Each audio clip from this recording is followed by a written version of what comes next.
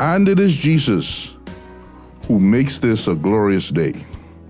Welcome to this morning's broadcast. Glad you could join us. Please turn in your Bible to Revelation chapter 2, verse 1. Today, in a sermon which Pastor Elliott originally presented in his church in Pennsylvania, we will see why God plans that the church worldwide be the most strategic to his own purposes. We will also see that our Lord Jesus Christ planned the concept of there being human pastor leaders of local assemblies. And now with his message for today is Pastor Robert Elliott. The church is a big deal. Acts 1:8, Jesus, some of his last words before ascending back to the Father's right hand, "But you will receive power when the Holy Spirit has come upon you, and you shall be my witnesses both in Jerusalem and in all Judea and Samaria and even to the remotest part of the earth." And then in the Great Commission that Jesus gave to his disciples after resurrection, and Jesus came up and spoke to them saying, this is Matthew 28:18-20. And Jesus came up and spoke to them saying, "All authority has been given to me in heaven and on earth.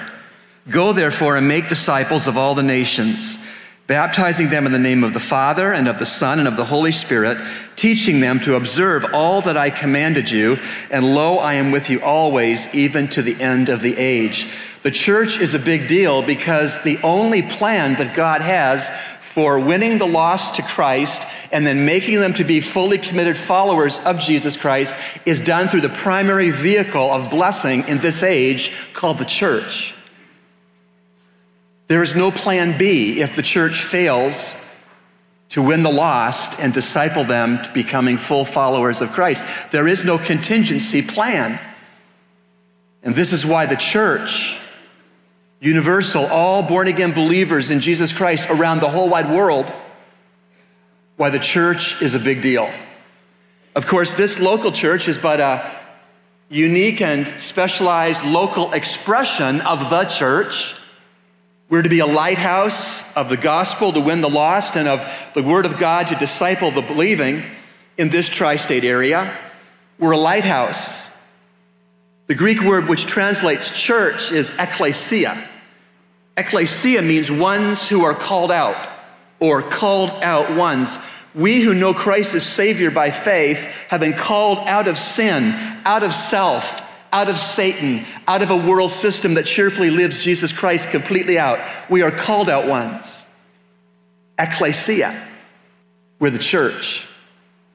And the church is a big deal. It shouldn't surprise us, therefore, that Christ, as the head of the church, upholds and recognizes human leaders within churches that he appoints.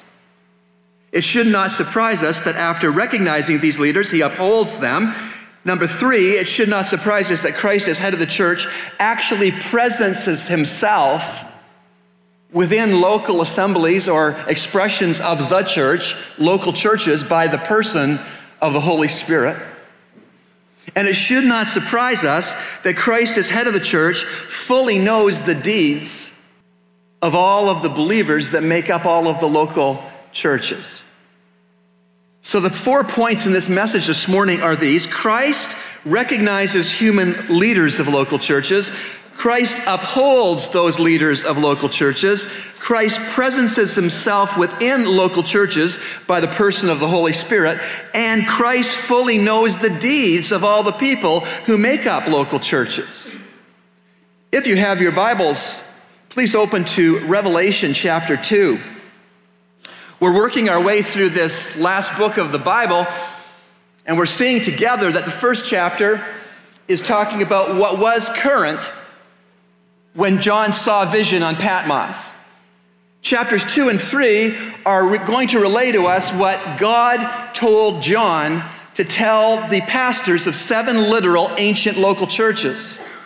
Chapters 4 through 19 of the book are going to give us future events, the tribulation, the second coming of Christ, the establishment of a 1,000-year kingdom we call the millennial kingdom, the final battle, the great white throne judgment, the incineration of the present earth and heavens, the remaking of a new heavens and a new earth, an eternal state, an eternity with Jesus Christ at the center of heaven and all that heaven is. And so this morning when we come to Revelation chapter 2, we're just getting into the first message that John received from the risen Christ that he was to relay to an ancient church called Ephesus. I'm not going to unpack the actual details that Jesus told John about that church today. Lord willing, will do that in the next sermon. But what I want us to see in the preamble to this message to the ancient church of Ephesus, how Jesus Christ views local churches and those men that God has called up to humanly lead those local churches. And so, Revelation 2, 1 through 2a, to the angel of the church in Ephesus write, the one who holds the 7 stars in his right hand, the one who walks among the 7 golden lampstands, says this, I know your deeds. And I'm going to stop right in the middle of verse 2. We'll pick up the rest of verse 2, the next Revelation sermon. The first point, though, I want us to see from these verses that I've just read is that Christ recognizes the human leaders of local churches.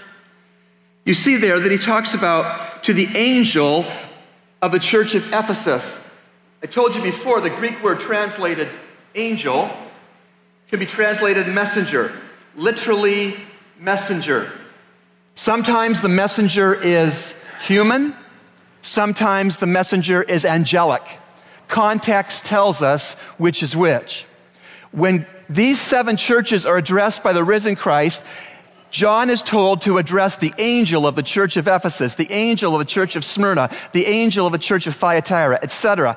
We all know that no angel leads any local church. It's never been God's plan. You know I'm not an angel. My wife really knows I'm not an angel. But here the angel, the messenger for the church of Ephesus is an elder, a human pastor, teacher. And so it is with all 7 of these churches. But the interesting thing to me is that Christ recognizes the human leaders of local churches. He calls them angel or messenger. If you look back to verse 20 of chapter 1, it's very clear how we got to interpret angel and lampstand. 1:20, as for the mystery of the 7 stars, which you saw in my right hand, and the 7 golden lampstands, the 7 stars are the angels, the messengers, the pastors of the 7 churches, and the 7 lampstands are the 7 churches. John was to tell the elder pastors of these 7 churches, hey, Jesus sees your local churches as lampstands. You're to be light in a dark world. I trust we understand that here at Milford Bible Church. So in the first place, Christ recognizes the human leaders of local churches. He calls them messengers, human messengers. They're called stars, 7 stars. Not that they are super talented stars, not like the sports terminology, but they're stars because they reflect the light of the sun, S-U-N. And the star as a pastor teacher is to reflect the light of the sun, S-O-N. And we let Scripture interpret Scripture, so 1:20 tells us how to understand the term star and lampstand. So again, the first point of our message is that Jesus Christ, head of the church, recognizes the human leaders of local churches. Thanks, Pastor Rob, for your message today. And now it's time for Youth Talk with Pastor Nicholas Rogers. Good morning. This is Pastor Nicholas here on another edition of Youth Talk. And as you know, we have just finished probably the biggest week of our Christian calendar as we think of Easter and as we think of Resurrection Day, that we worship a risen King. And I think too many times in our lives that we don't put that in perspective, that we worship a risen King every week. And this morning I want to talk about exactly what the Christian life is all about. The Christian life is not just about a lot of people coming to church on an Easter morning, but the Christian life is a race of endurance. In fact, Paul talks about the Christian life of being a race. And in 1 Corinthians 9:24-27, Paul says, do you not know that in a race all the runners run, but only one receives the prize? So run that you may obtain it. In this verse, Paul is saying, look, there are going to be many people who run, But there are going to be some people who fall out. There are going to be some people who give up. There are going to be some people who cannot endure. In fact, we need to understand that the Christian life is not a sprint. It is not a sprint. It is a marathon. It's a race that we run, that we try to endure. And it says here that we run the race in order to receive a prize. You know, I want us to think as a young person, when you think of anything that you do, you want to give 100%. You want to do all that you can. As a parent who is listening this morning, you may give your kid incentives to do their best. But what more incentive do we need than to say that we are worshiping a risen king, that we are representing a risen king? 1 Corinthians 9:25 says, "And every athlete exercises self-control in all things. They do it to receive a perishable wreath, but we an imperishable." This is telling us that as an athlete, we may try to strive for a gold medal or whatever it may be, or whatever prize we may think on this earth. But we need to understand that those prizes are going to tarnish. They're going to fade away. But in a Christian life, we are trying to run a race for an imperishable, the reward of our Lord and Savior as we think of that. And we understand that exactly that God wants us to run this race the best that we can. He wants us to understand that we're not just running for something that we may lose, but we have a gift of salvation that we have that we can never lose. And he wants us to run a race that's pleasing to him. So in verse 26 of that same chapter, it says this, "So I do not run aimlessly. I do not box as one beating the air." I don't know if any of you have ever went and watched a T-ball game, but I've had the opportunity to coach T-ball, and you can have some fun times just looking at some kids sometimes in the outfield, just picking flowers and picking weeds when they're really supposed to be looking at what's going on around you in the game. But the reality is that they are just doing it aimlessly. They aren't even a part of the game. If a ball is hit out there, you hear parents, yelling and screaming, "Get the ball, get the ball!" But they don't care. They're picking up the weeds. They're picking up the flowers. That's what this is talking about. We're not running a race aimlessly. We're not just running and looking in the clouds, but we are running a race to bring honor and glory to God. Do not box as one beating the air. Shadow boxing. What is the point of shadow boxing? Yes, it's good for training, but if you're just doing it in a ring, you're going to get knocked out. Which brings us to the last verse. 1 Corinthians 9:27 says this, "But I discipline my body and keep it under control, lest after preaching to others, I myself should be disqualified." Again, we are talking about running this race, which is called a Christian life. And you may be in your school, and there may be other Christian organizations in your school, but let's not just join a Christian organization. Let us join and understand that our relationship with Jesus Christ is far better than any organization, and that's who we represent. We don't just represent our student Christian movements. We represent Jesus Christ. And I think that this is something that I think that we all struggle as believers, as Christians, is that we need to understand that we need to keep under control. Even when things are hard and when things don't go our way, we need to be under control. We need to be filled with the Holy Spirit and let the Spirit be seen. As we know in Galatians, it talks about the fruit of the Spirit being love, joy, peace, patience, kindness, goodness, faithfulness, and self-control. These are what should be seen in our lives. If these are not seen in our life and people see us as an angry person, a person that falls into sin over and over, we are going to disqualify our message. We are going to disqualify. And we know that most of the time, as we think of why people say they don't come to church, because they say the church is full of hypocrites. Or they may say, you go to church on Sunday, you do this thing, but when you come to school on Monday, you do this thing. The reality is we don't want to be disqualified.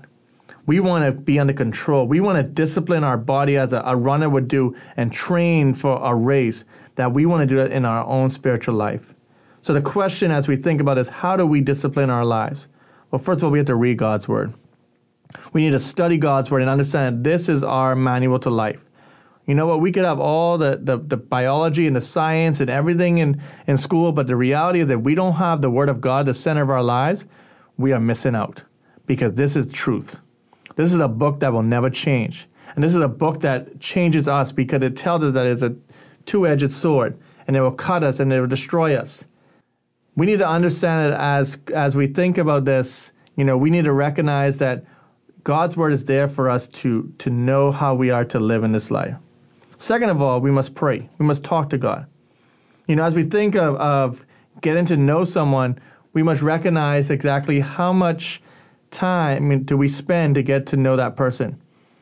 But what we do is we give everything we can to get to know them. We'll make ourselves available to them. But when it comes to God, it seems that we put him on the side. It seems that we don't give him 100%. It seems that we don't spend the time that we need with him. And we live in a world that can cloud this for us. That we hear a lot of stuff from the outside, but the Bible tells us that we need to be still and know that I am God. Because the reality is we are busy people. We live in a world that is so constantly throwing things at us that we don't have a time to hear from the voice of God because we are so caught up in everything else. So I want to challenge you as we have looked at this morning, as we're going to continue to look at for the next couple of weeks, as we think of the culture and think of some other things that culture throws at us. How can we be more disciplined in our relationship with God? How can we discipline our mind? How can we discipline our body? How can we not disqualify the message that we are showing to people? Because we always look at the preacher on a pulpit. But you must understand as a young person today that you are a preacher in your schools, that people see Christ as a Christian. If you say if you're a Christian, they see Christ in you. That's what should be seen in you. So I want to close with this question as we think of the Gatorade slogan, is it in you? What is coming out of you? Is Christ coming out of you? Is that the sweat that comes out and you are caught in a corner? Or are people seeing things that don't represent Christ? Again, this is Pastor Nick, and I hope that as you listen to this, that you would understand this one, that we are in a race, that we are to bring honor and glory to God in everything that we do. And now, today's ministry spotlight. Pleased this morning to have in the recording studio my friend Dale Losh, who serves as president of Cross World Mission. Good morning, Dale. Good morning, Rob. I thought we could visit a little bit about some things to do with World Mission. Notice it's singular, not plural, because there's one thing Jesus left for us to do, which is to make fully committed followers of his, or disciples, across the nations. I have a sense that there have been a lot of faithful missionaries who have gone cross-culturally away from their home countries, have served Jesus well, but they're getting on in years. Some have passed away and gone to heaven. How is that to be responded to by the Church of Christ, but also the mission boards such as yours? Well, you are correct that the great wave of Western missions that went out after the Second World War is coming back into shore. There are many from that generation who have retired or are at the point of retirement. And I think it poses a real challenge to the church in the West to step up and replenish the ranks of those workers. The Great Commission is still in effect. And I know there are some who say, well, we can have just as much impact by sending our dollars instead of sending our sons and daughters. A national missionary from India is much cheaper, they will say, and I can support 10 of those for the same cost that I could support one of my own people. And while I see there is some great strategic advantage to supporting a national worker, I don't believe it's an either-or question. Until Jesus revokes the Great Commission to the church in North America, which is to send disciples to disciple the nations, then we have to be replenishing the ranks of those who are coming home.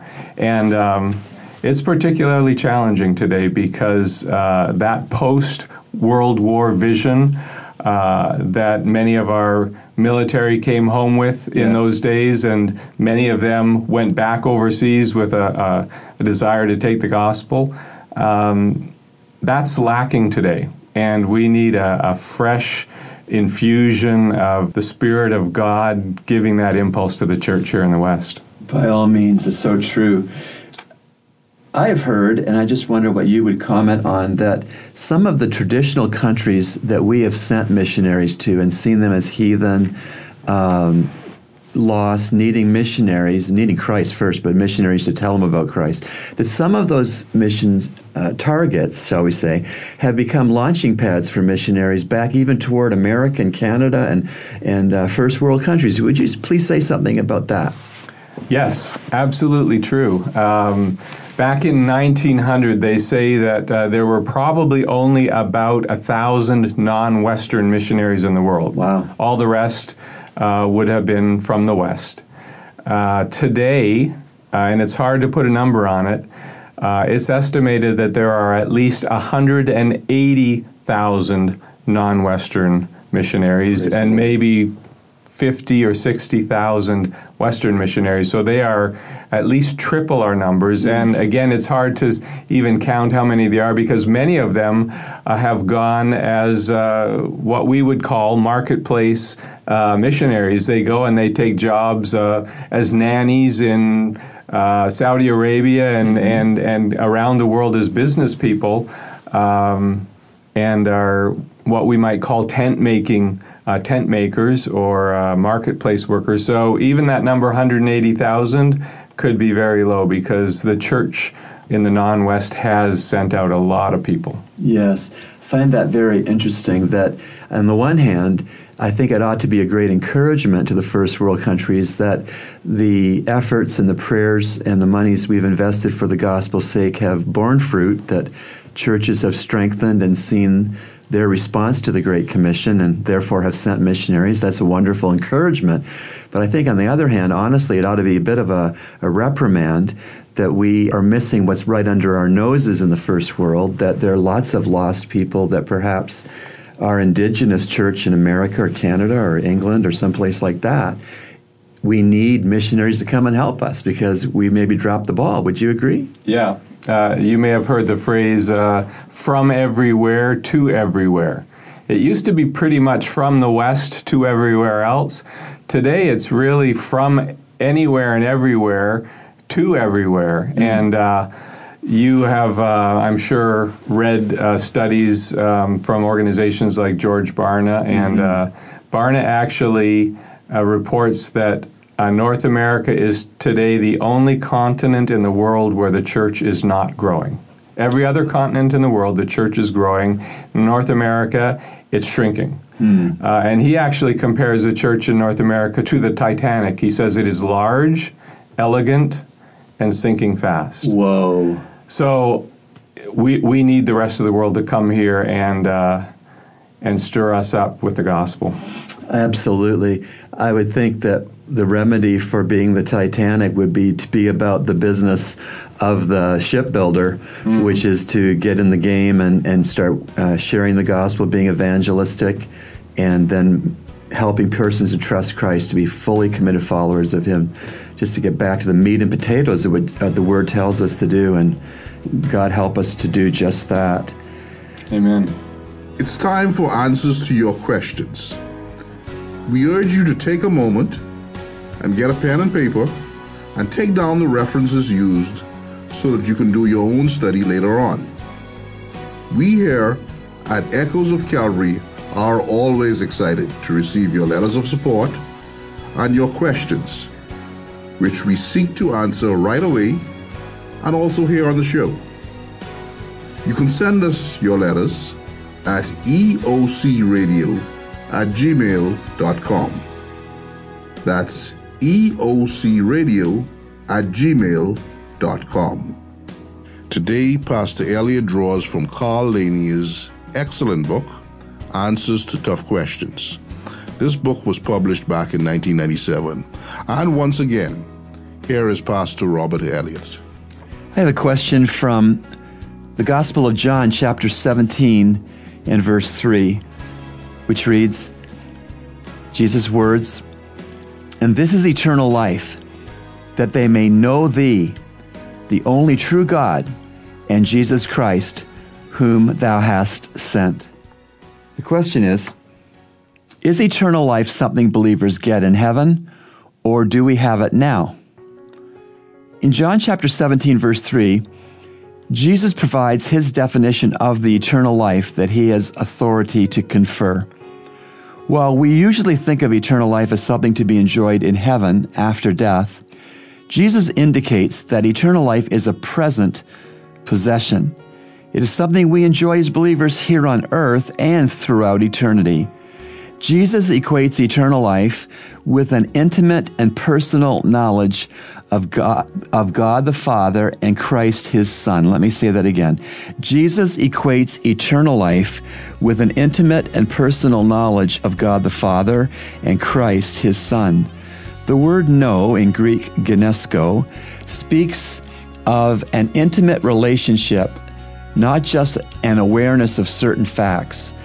This knowledge of God comes through Jesus Christ. See John chapter 1, verse 18.